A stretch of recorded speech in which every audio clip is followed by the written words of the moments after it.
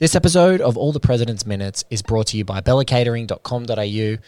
Bella Catering are one of the best catering companies in all of Sydney, which makes them one of the best in the whole of Australia. Unfortunately, during this time of COVID-19 pandemic, they are pivoting to survive in the form of home delivery. So if you're in the Greater Sydney area, they will deliver to you. Go to bellacatering.com.au. Have your home get-togethers catered, as we are teetering in Sydney on weird numbers of people allowed at one's house. Why cook? Why do that? Why don't you get Bella Catering, chuck some money back at these folks, delicious food delivered to you. They are wonderful. We love Glenn and Maria, their team. Glenn, as an individual, deeply questionable person, but we love him.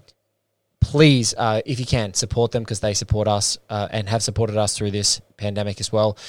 Thank you so much for listening. 2020 continues to be a shit show. We have some wonderful episodes of All the President's Minutes coming for you right now. So without further ado, here's the show.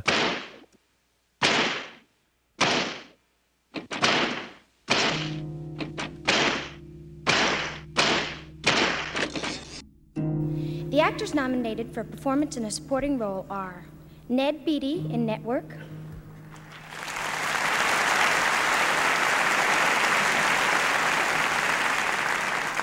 Burgess Meredith in Rocky,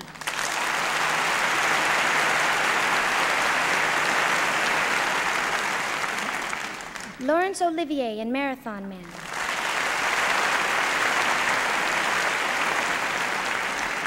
Jason Robards in All the President's Men,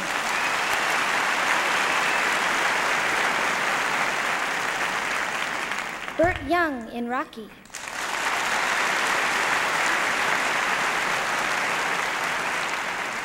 and the winner is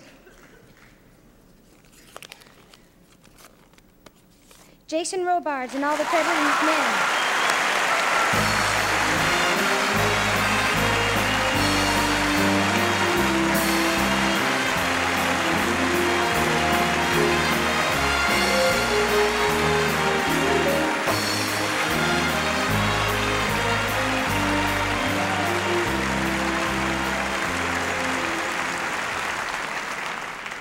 I'm holding that right. Beautiful. Thank you very much for the honor of the nomination and also the honor of this award. And I just want to say that I take this in honor for my producer, Robert Redford, and my great fellow actor, who showed such integrity, honesty, and perseverance in this project. And in honor of Alan Pakula, our director, and also Ben Bradley, for being alive so that he would let me come out and play with him. Thank you very much.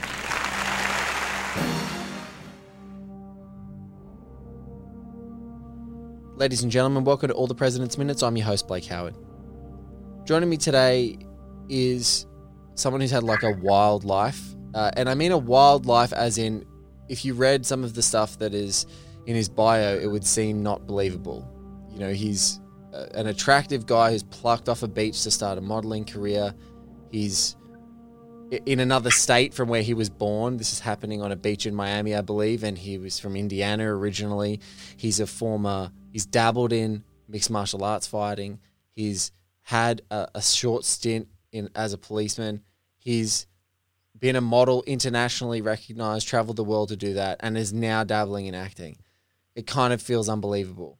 But this moment in the film, as we're coming to sort of the centerpiece scene of All the President's Men, it hit a nail on my head when I had an opportunity to talk to this guy, because there is nothing required more from these journalists in so many of their interactions with so many people that don't want to talk to them than an ability to read the room, to be charming, and to talk their way into a situation to get a job. If you look at this guy's resume, you would see he's acted in television, and recently in his biggest acting stuff that he's been doing, he's acted with acolytes of this movie. He's been on sets with acolytes of this movie. Adam McKay in Vice, Steven Soderbergh in The Laundromat, and a movie that just had its year anniversary and actually caused a sliver of joy in quarantine, Once Upon a Time in Hollywood. Beau Roberts, welcome to All the President's Minutes. Hey, thank you for having me. My friend, tell me about what it feels like for you watching this minute as like, I don't know whether you get like a Pavlovian response of like having to knock on a door to go in and try and like sort of sell yourself to get into this room. It must feel like it resonates with you at least a little bit. It does. And the last thing you want to have is a Pavlovian response. Yes. Yeah, because the way I identify with what they're going through is acting and modeling. A very proper nickname for it is the business of rejection. Yes. So, yeah, like you go into an audition and they say, sorry, you're too fat, too skinny, too old, too young, too whatever. They will find something to pick you apart with. And it's a blow to the ego each and every time you do it. And some days, like for instance, in Manhattan, at the peak of my modeling career, I would have upwards of like 20 castings a week. I would have a couple paid shoots and a couple free shoots to update the book, so on and so forth. And once you have a door slammed in your face, you got to turn around as if that never happened. And you have to say, oh, hey, I'm super happy to meet you. Let's go through it again.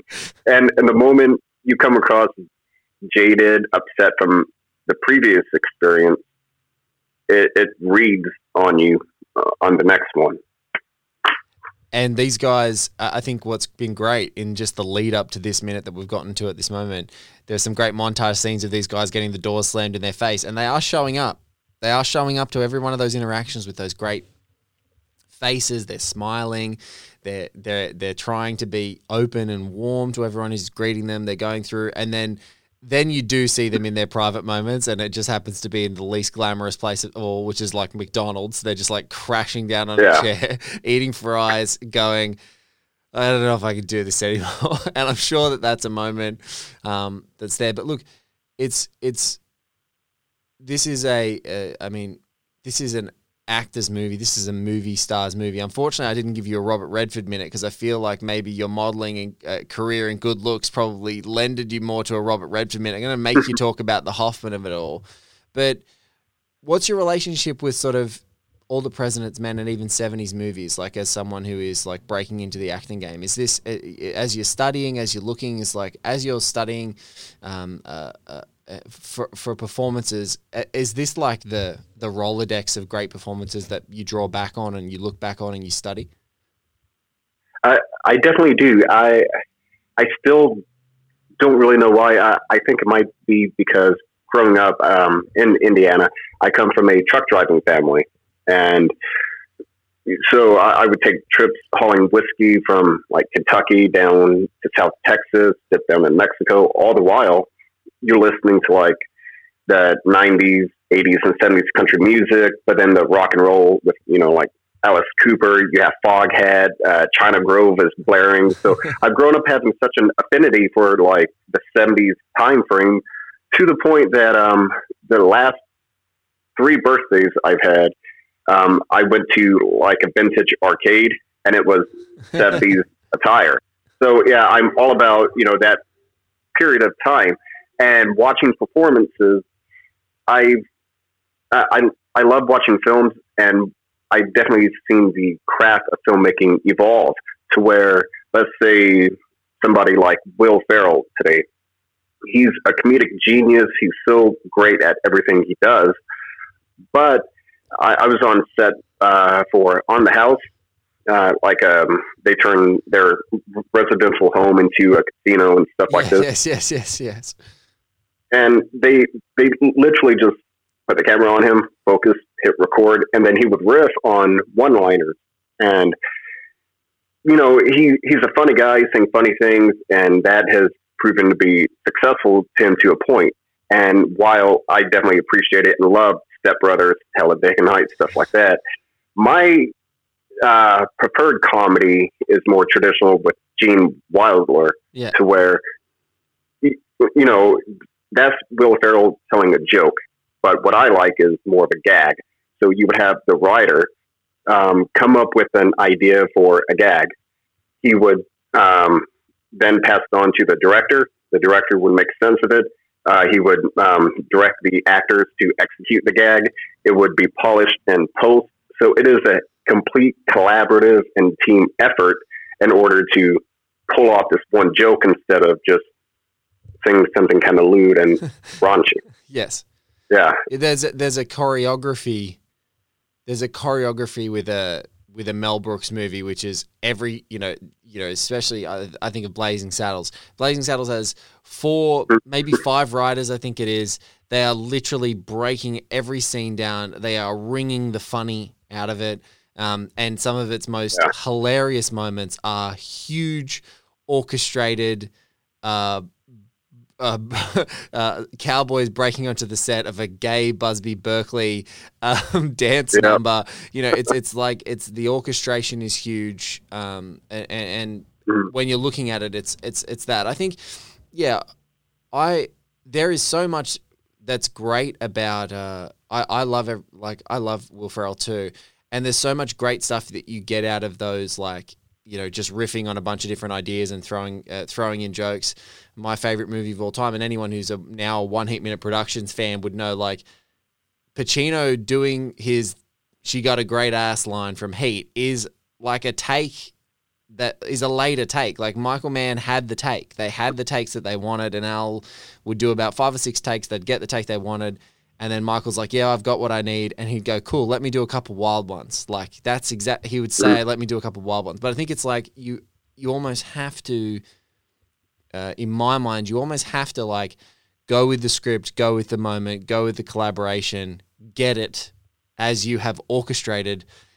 And then I think the deeply funniest, most organic riffs on it are once you've got the whole thing, because then you know exactly what it's got, and then maybe you know what it's missing. Does that make sense? I don't know if that even makes sense to you, but yeah. I feel like that's a great point. Yeah, I feel like you need to have it before you find the bit that's not there. Does that make? Yeah, that's what I feel.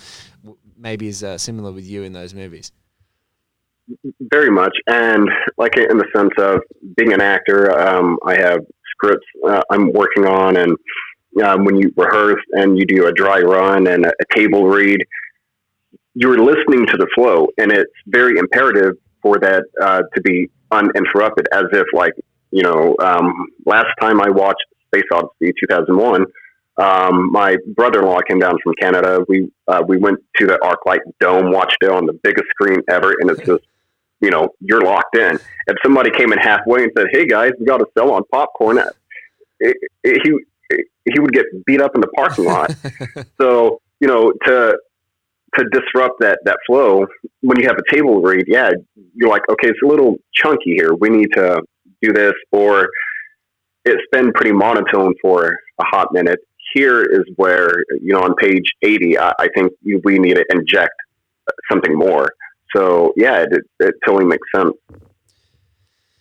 Yeah, it's I think that's one thing I've said a few times on this show, and one thing I just want to reiterate about especially the upcoming scenes is when you look at the roster as if you were looking at a sports team on paper of this movie, these next few scenes are they just highlight that every participant or every player is playing Hall of Fame year sort of level all at the same time. So, William Goldman's script is the absolute structural scaffolding of this movie. Even though they dance around with it, they do alter some bits and pieces in the actual performances and the flow, but it is the absolute structure. Alan J. Pakula just having a command and just complete trust with his actors that he's just letting them do what they do, letting them have long spaces, long takes, long pauses, really allowing them to convey the information. Jane Alexander in an Oscar-nominated performance, Hoffman absolutely, right in his peak of his career. Yeah. And then Gordon Willis, one of the greatest cinematographers who's ever lived, really just creating these beautiful, tense moments all across the spectrum here. And I feel like what in some ways in some of the other projects we've talked about, there's sort of a central auteur, I would consider myself a vulgar auteurist. I loved the concept of there's a mad genius sometimes behind films, man or woman, just mad genius. And I feel like that was very much Heat with Michael Mann. but I think that these scenes and these moments here, like you said, it's like literally we are grinding through. It has all been, it is all this alchemy of all these great collaboration that is now just being written up on the screen. Mm-hmm.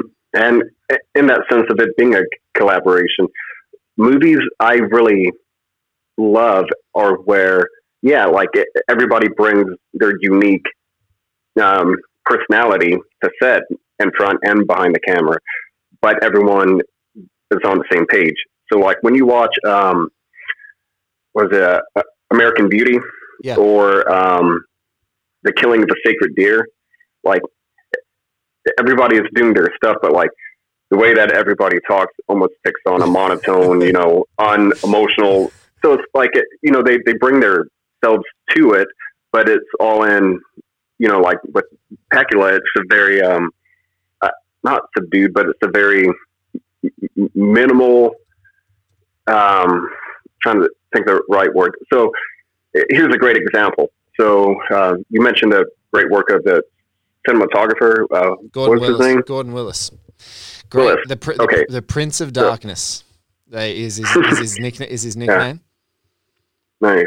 So the Prince of Darkness. This is one thing I was blown away with, and it leads up to knocking on the door to begin. What is it? The 75th minute we're covering, or 74th? 75th of 137. Yeah. So one hyper nuanced detail was every time that they're walking up and doors being slammed in their face and they knock on the door, it opens, people are frowning, very standoffish.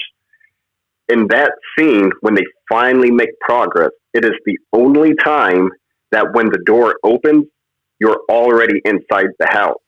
Every other shot that they do, you're seeing the back of the actors, and you're seeing the homeowner open the door from outside the house. Yes.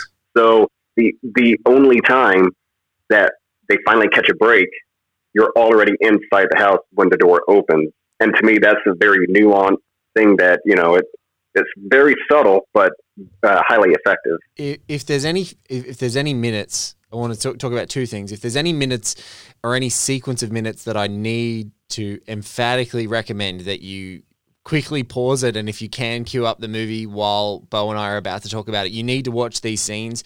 It is an absolute masterclass of interaction with people, and he's so right. So we're going to go and dive into that minute, but I think I love what you said about, you were talking about Killing of a Sacred Deer, because it's Yorgos Lanthimos, who is a terrific director, and like it feels like people know with Yorgos that they're going for something. Like it feels like it's like, oh, we're doing that thing. We're doing that thing where like everyone is kind of weird. Like his other terrific movie, oh my God, I've just lost it in my mind. I'll have to cut this because it's and it's another. The Lobster? Yes. Oh my God. Yeah. We don't have to cut that. The lobster is what I was thinking of. God, I was just like, what sea animal is that? Is it a crab? No, it's not a crab. But that's what I love so much about The Lobster. It's like that, and again, like Killing of a Sacred Deer, has this epic cast. There's a whole bunch of people. It's not a period movie. It's like in a weird, hyper stylized, like alternative future, like massive existential crisis, super high concept, but like everyone in that movie is so game to just play weird, and like everyone is left of center. And so I feel like you need it, even though, like you said, every one of those individuals is bringing something completely unique to the table. They're all like, okay, we're doing this weird thing for Yorgos, and this is how you approach these weird things. And maybe that's a Wes Anderson thing too. Like people just go into his movies and they play this sort of left to center. Like they get totally into his rhythm. But right now, let's get back to 1976. Let's go to Alan J. Pakula and Robert Redford's masterpiece, All the President's Men. Let's go to the 75th minute. And ladies and gentlemen, if this was Heat, we'd be saying it's the coffee shop scene or the heist. I mean, this is the bookkeeper scene. We are literally about to knock on the door. I love what you noticed, Bo, because we're going to dive into that too, because it is such a subtle shift, and it gives you, even though we're not quite in the door, the sense that we're going to get in there. So let's watch it together now. Folks, you guys are going to listen along, and then we're going to come back and talk about it.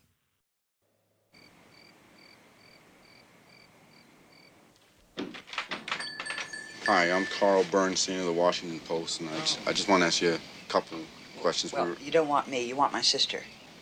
It's for you. It's Carl Bernstein. Oh my God, he's the guy from the Post. Could I just borrow one of your cigarettes there? Sure. You've really got to go. Sure. Could I just get a match? I can understand you're being afraid. There's a lot of people up at the committee just like you who want us to tell the truth, but some people wouldn't listen. Certain people have gone back to the prosecutors and the FBI to give information which they were never asked. You were Hugh Sloan's bookkeeper when he worked for Maurice Stans up at Finance, and we were just wondering if you were promoted to work for Mr. Stans immediately after Mr. Sloan quit, or whether there was some time lapse. I never worked for Sloan or... Now, Bo, that is the tragedy of this show, is that right in the midst of one of the greatest minutes, I think arguably, of one of the greatest American films that's ever been made, I'm going to deny you the luxury of that scene. A really great little minute. I love your preliminary observation that the door actually opens with the warmth on Hoffman's face, like the warmth of the door opening. I think that's such a great detail that you picked up on. Just a magnificent scene and a magnificent call from him, even though it's, you know, I think in 2020 people would be like, that's hyper aggressive that he just barged his way into the door. But I think in the spirit of this movie and the spirit of his charm and their investigation, he you know, the sister being a little bit more softened to his plight and charmable is just outstanding for him to just go, all right, I need to make my way. I need to make a move here because I can plead my case more effectively.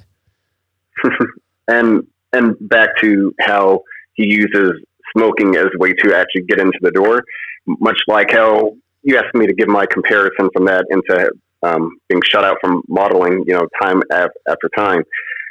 One thing I've actually heard of models doing is they would quote unquote forget their hat or a wallet or something in the room. So after the audition, now they have a reason to come back, and they think getting some one-on-one time is gonna, you know, see, Bo, carve out. You know, we're around the same age, and I don't know if this was you, but it's like I remember, you know, times in like high school, and even if you didn't smoke, I remember like having friends go, "You always got to carry a lighter." And part of it was like, you got to carry a lighter because then if there's a pretty girl who's like about to have a cigarette, you light her cigarette for, and that's that is a conversation starter. So I also love like the really like, oh, I've forgotten a cigarette. He hasn't. This guy smokes. He's chain smoking through this whole movie. Yeah. Like he's got probably 2 packs of cigarettes on him right now. Like there's no question for me that's there. But I also just love the intuition of like, oh, I can bum a cigarette. That is like that bumming a cigarette is going to give me 10 seconds. And then if I see her face, it's going to give me just a few more seconds as we sort of try and break down the barriers, because this is someone they know is deeply important to everything that they're going to talk about. And so I just feel like I love that instinct of like, oh, I just need a cigarette. That's fine. Yeah. That's fine. I'm going to break my way in the door. But it is a, like, also in the lead up to this minute, and we'll just talk a little bit about the previous minute, is like he's stalking around in the bushes in the dark. It's very beautifully composed. He's composed in silhouette. And then when it opens up, it's actually, you hear the sister's voice, and I don't know what it is. It's just like, it's about 10 seconds in the scene, and you can almost feel her smiling. Like even on the side profile, like you would know this in like the way that you've been framed in either modeling or acting. It's like there's something about her side profile that she's just smiling. You can sort of see her cheekbone a little bit. And so when Hoffman's talking to her, it's like, oh, this is something different, because the one of the faces that really resonates with me in this whole little sequence of them having the door slammed in their face is the dad with the red tie. Like he's barely lit, that opens the door. He's wearing like a short sleeve, white, crisp, starchy shirt. And he's got this like curmudgeon of a face. And he hears them talk for like 2 seconds and he just shuts the door. Whereas this one opens up, resonates here. Now, if you're picking a scene with a partner for an audition or a practice or some study. Are you ever picking the Bernstein and the bookkeeper scene? It's a good 6-minute scene. You're never picking it. You're never picking it. Never, because and a lot of more novice actors make that mistake. If you're doing it to practice, go for it. Have fun, knock yourself out. If you're doing a monologue to land a new manager or an agent or anything like that, and you choose something that like an Oscar award-winning actor, like as you said, this is like, this is these superstars all coming together in front behind the camera to make this thing happen. If you're in your, second year of acting school trying to land a manager, you do not want to be compared to that, right? So, yeah. You're going for you're doing a monologue from American Ninja. I think is probably just I want to play obscure. I want a B movie. I want something that's got something that's chunky that can do something, but definitely don't want to be compared to Hoffman. So they're in this moment. There's this great scene and that is about to be unfolding, and as Hoffman's Bernstein sort of gets in, it's like a very minor conversation. It's less than 20 seconds. He hears the sister's hesitation and he interrupts it. It's he goes, I don't want to talk to him. And it's just on that beat that he pushes through the door. He's just like, just on that moment, I'm going to go. And as he passes it, there's this beautiful thing, and Bo and I are going to look at it together, so we're talking, but there's this beautiful framing of the sister behind the banister. So it's played by Jane Alexander, obviously in her Academy Award-winning nominated performance, but it's Jane Alexander standing there framed behind bars. And there's this excellent, extremely subtle interplay about these two folks being imprisoned or being separated literally by, the vertical bars of like prison or the implication of that.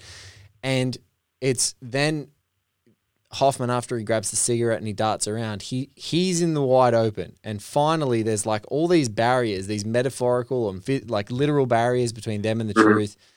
They sidestep and they are just uninterrupted. They can have a conversation together. And he's asking the most innocuous things. I'm just trying to work out a timeline of who you worked for when. It is just such a beautiful, beautiful little and once he's in the door, the charm is completely turned on. Yeah, 100%.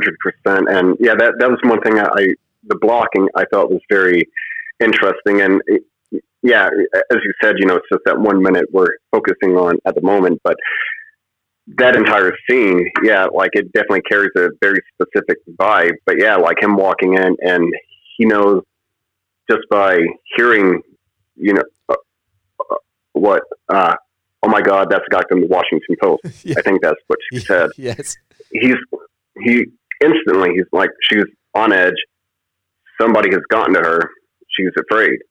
And so when he sidesteps and he's like, I'm used to hearing stuff like that. A lot of people are afraid. Trust me, you're not the only one.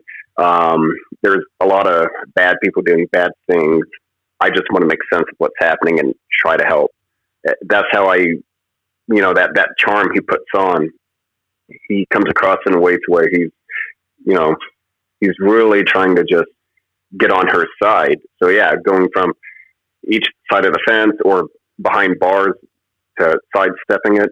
Yeah, like that's a great way to do it. Yeah, I think one thing you touched on there is also talking about, it's sort of weird. It's like she's there. She's like the golden fleece, right? She's like the person who can, who's the target of this whole movie. Someone that's in that position of power, like someone that's close enough to a position of power, but that could potentially, positively whistleblow.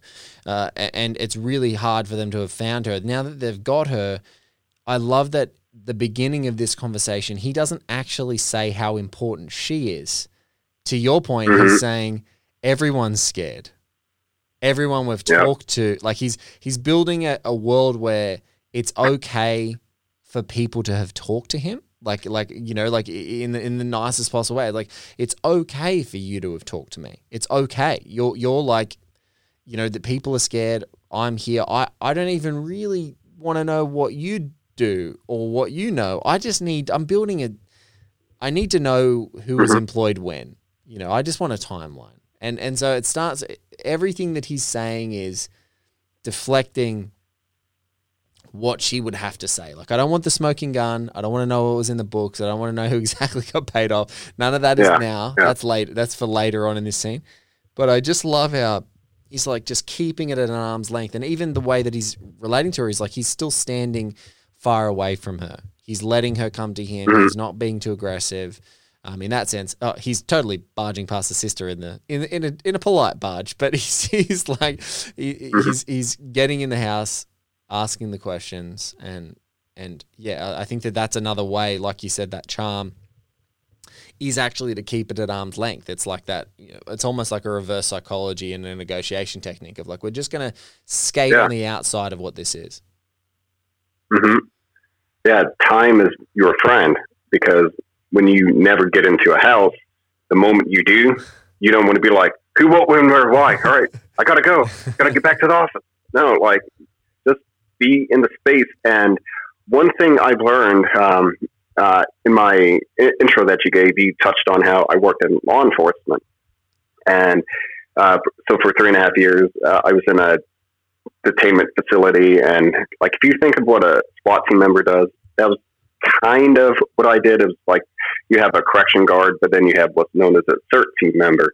So when things would get violent, I would have to suit up and go play.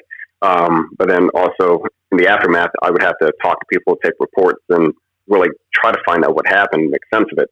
And one thing I've learned is people don't like silence, especially, you know, when they're already tense. Yes. So, yeah, so it's a very, again, subtlety is a huge part of this movie, but for him, he didn't need to push. Just be there in the space with her and say, hey, I can help.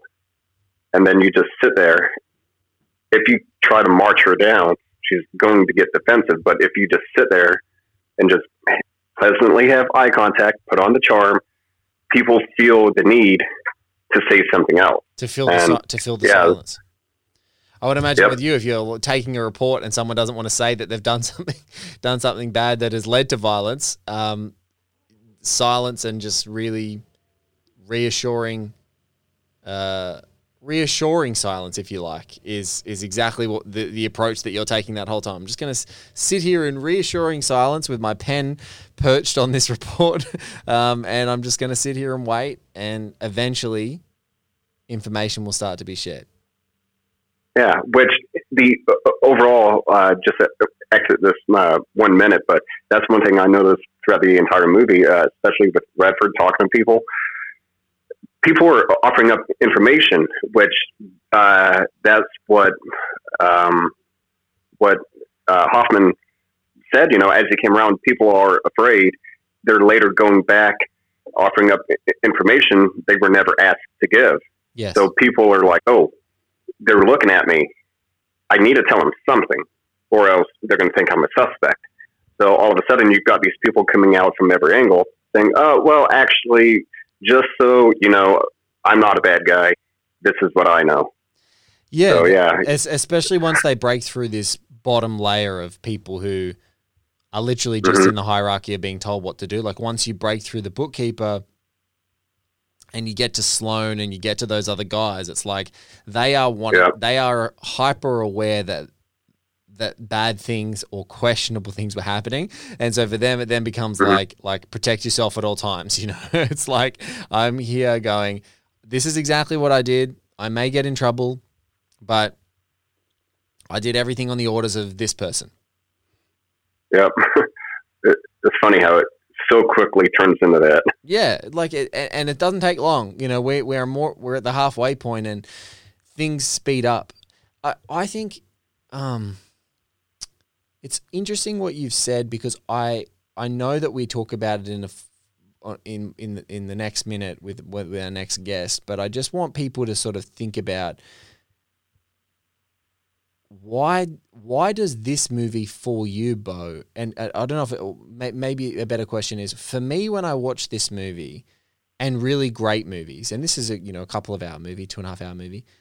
When I watch really great movies, even movies that, I don't know, like kind of like if you were explaining them to someone would feel slow. Like, oh, this scene happens. This is the information that's passed through, but it's a 10-minute scene, you know, but not really that much happens other than people talking to one another. And I feel like great movies have got that sense of you just being completely immersed in the space and in the time. And it doesn't matter that maybe seemingly it would be longer or there's more gaps for air or there's those dreaded silences, as you talked about, that some people want to fill in. For me, this movie just like seems, even though that's the case, it's flying by. Like even this minute flies by for me, but it's such a languid, beautiful, slow, quiet minute. Yeah, definitely. And I honestly feel like today, I call it an Oscar movie when you see movies that are executed in that fashion, because the vast majority of movies and TV, they don't allow the actors a moment to breathe. And I highly blame that on social media. Because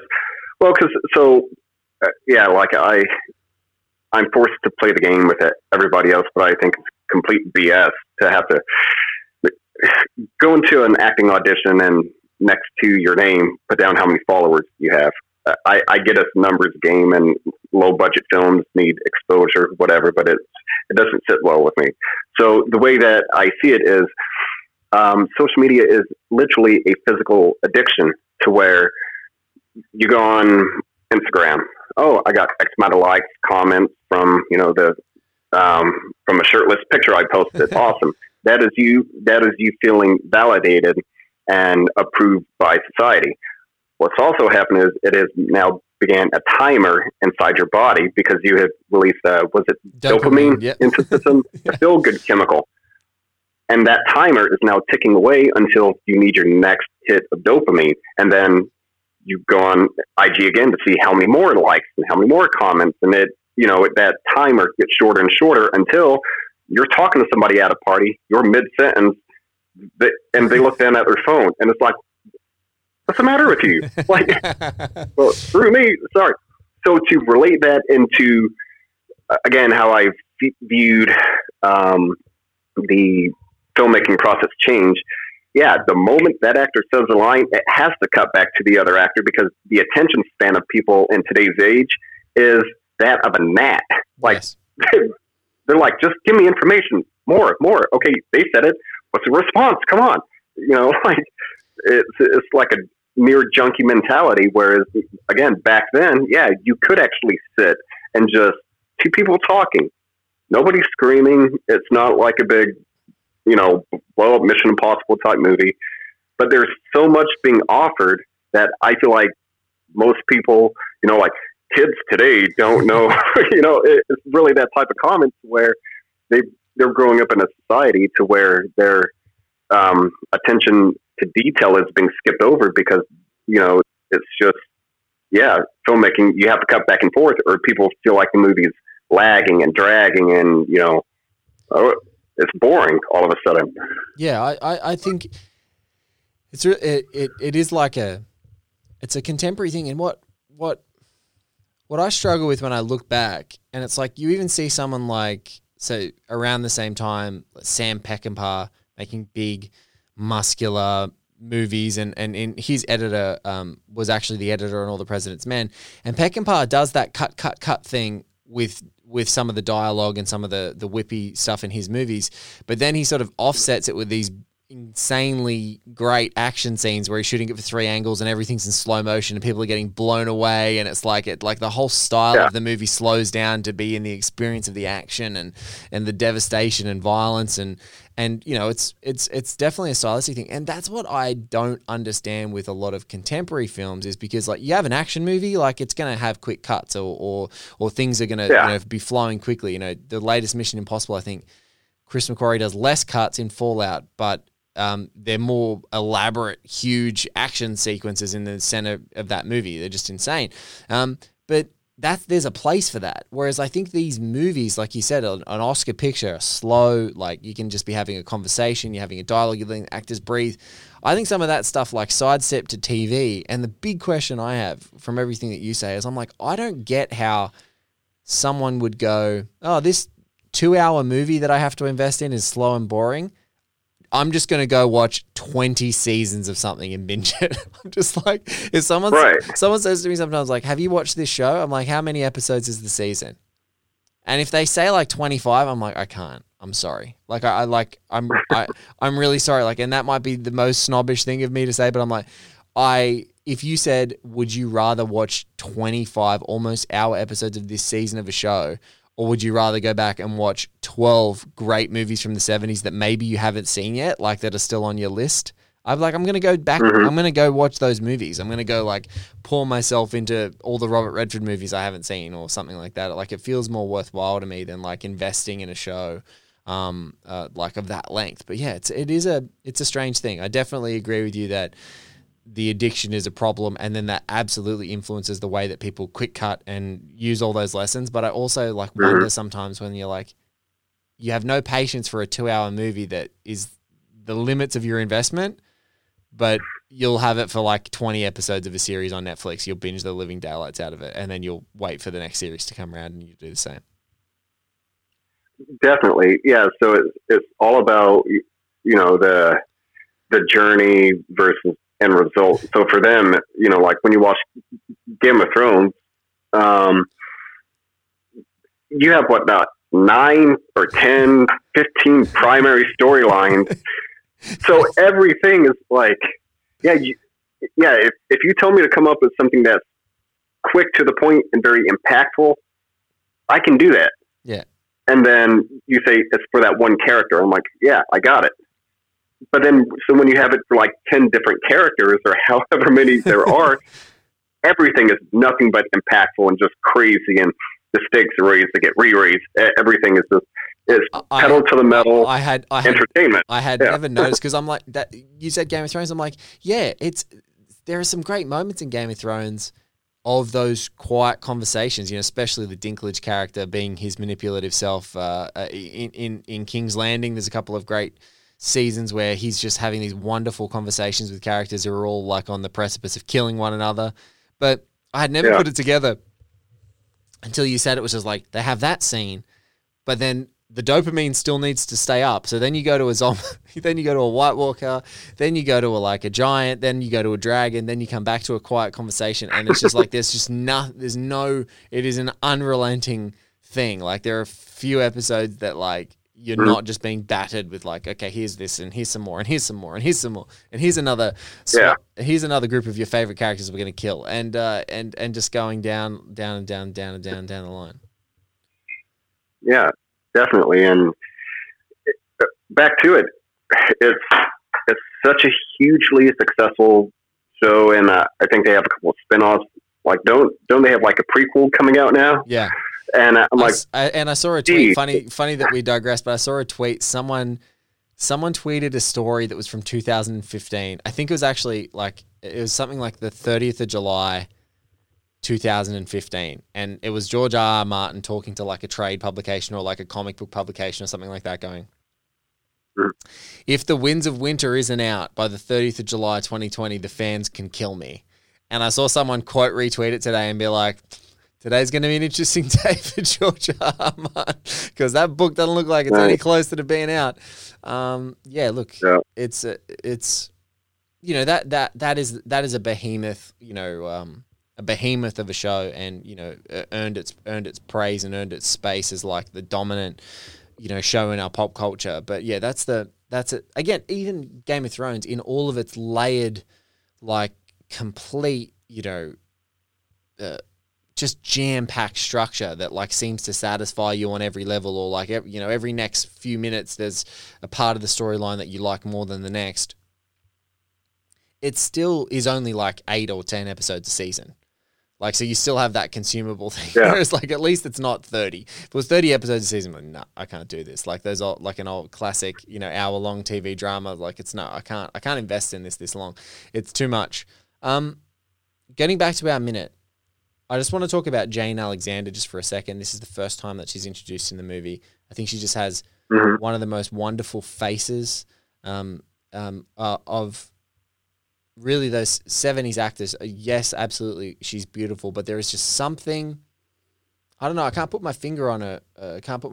With her bows, like, especially in the minute, sort of second half, like 30 seconds of the minute here, there's a head tilt, the way that her face is cast in shadow. I'm just going to show it to you so we can look at it together.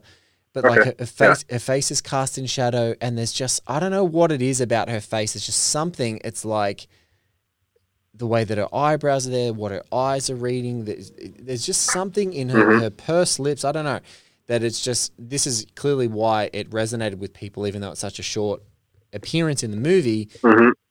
She's just incredibly powerful, like, holding all the cards almost. Like, she's the poker player who's got a royal flush and you've got nothing. And she's just there like, do I even play this hand? Do I even bother to play it? There's just something about the anticipation she causes. I don't know. It's a beautiful, very powerful short performance. Yeah, and the way I view her, and I actually rewatched it with my wife, and I told her that, like, her voice, I'm in love with it. The way she comes across is like a true to form, classically trained actor. To where, again, today you got these people putting, social media people in movies, and it's like, you're interesting for, a 15-second thing on IG, but whatever. I won't go into that. But the way she comes across is, when you think of like old Hollywood, yes, everybody could sing, dance, and speak a foreign language, and you would have like an in-house like voice coach. You would go to approved cafes and diners, and like, it was very much this. So I believe that her being at her age in the 70s, I'm like, she could have easily been like a huge starlet, back in like those early days of Hollywood. That's more of how I view her, to where actors she belongs on the early talkies. She's got that face for it. She's got that face for the even the black and whites, that the lighting, this whole scene almost is like a color drained, or a color tinted black and white scene, in the way that it's structured, the way that it's lit, the way that she's lit, and she's just got that perfect face.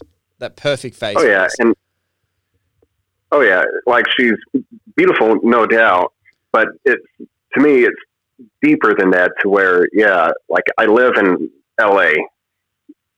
There's somebody that's hot and gorgeous everywhere you look, but there's beneath the skin with her, to where it's more of an essence, to where, like, the posture, everything. So it's really hard to put my finger on, but if we could dip into 2 seconds after our 1 minute, when the sister asks if she wants tea, or asks Hoffman if he wants tea, the look she gives, that is what really stuck with me, to where, like, the way she carries herself, to where a lot of people would want to go big and be like, what are you doing? But she doesn't. She just, like, again, everything about her matches with the film in being subtle. So, yeah. It's I love that moment. I will allow it, Your Honor, for you to cheat just for a split second. But no, it's because I really wanting to talk about it. It's a great extension of the scene, and also it just shows it's a cool touch. Brothers and sisters are different, and sisters are different. Like, I think that sometimes in movies they cast like everyone's in harmony, or like there's like this weird thing where like everyone's in complete harmony or they hate each other. There's like, feels like there's two polar opposites when you cast. But like, these are two sisters, and one of them just has a different approach. Like, I'll offer this guy a coffee, because like, I'm not going to just like let him stand here and smoke a cigarette and not be polite. I don't care if he's from the Washington Post. I'm just going to ask him if he wants a cup of coffee or a cup of tea. Like that. Like that's what I'm doing. And so when she does that, she looks at her sister like, what the hell are you doing in that moment? But her sister, I imagine, because you don't necessarily see her reaction shot, the sister's like, this is what I'm doing. Like, this is our house. Like, someone's in our house and they're talking to you. And my reflex is, let's go get him a cup of coffee. Like, let's be cordial. Like, we're not just going to, we're not going to just like tell him now to get the hell out of the house. Yeah. And I actually have a very different opinion on that, to where she's not being courteous to Hoffman. He comes in and she's like, oh, you're with the Post? You got to leave. Her sister has seen the changeover that's come due to the stress on her. She's like, this guy's trying to help you. Would you like coffee? So she's helping Hoffman stay in the house as a way to be like, my sister needs help. She's too afraid to do anything to get help. So I think her offering tea is her way of helping her sister finally, get help that she needs. Get the help that you need and spill the tea. A very modern turn of phrase. Spill the tea on all of your dastardly financial dealings. Bo, mate, it's been a great chat. I want to say thank you so much for being a part of the show. And I think that's the perfect note. That's the cliffhanger moment I want to leave people lingering in their minds at the end of this dialogue. Is I really want them to think about the sister is now someone who is trying to save her, trying to relinquish the stress for Jane Alexander's bookkeeper character, because she's seen everything that's been happening. So, mate, just look, thank you so much for being a part of the show. Where can people find you on the socials? Well, my name, at Mr. Bo Roberts. So MRBO Roberts, and that's across the board on IG. That's where I'm most active. So if you're wanting a response from me, hit me up on Instagram, and we'll take it from there. I'll make sure I link it in all of the descriptions. Thank you so much for being a part of the show. I look forward to seeing what you're doing once the entire quarantine is all done. But yeah, I appreciate your time so much. Thank you so much for being a part of the show. Yeah, thanks for having me, man. That was the lovely and very perceptive Bo Roberts. Thank you, Bo, so much for being part of the show. If you guys already know Bo or you want to follow him, it's at Mr. Bo, B-O Roberts, R-O-B-E-R-T-S. That's on Twitter, that's on Insta, and as he said, Instagram is the place that you can find him. Guys, thank you so much for listening to All the President's Minutes so far. We are over the halfway mark, and we're about to approach one of the most special episodes of the entire series so far. John Borston, Alan J. Pakula's assistant on the set of All the President's Minutes. He is going to be here talking to us in the very next episode. Holy dooly. Do not miss it. It is unbelievable. I had a great time talking to John. I can't wait for you to hear it. I had a great time talking to Bo. Hope you enjoyed the episode. If you want to support the show, follow us at One Blake Minute. I'm One Blake Minute on Twitter and Instagram. Go to oneheatminute.com if you want to check out what's happening with the show. You can see Increment Vice and all those other things. If you can donate, you got a little bit of cheeky cash lying around. There is also a donation button in the show notes of the show. Thank you so much for listening. We'll catch you on another episode very soon. What a lineup we have. Starting with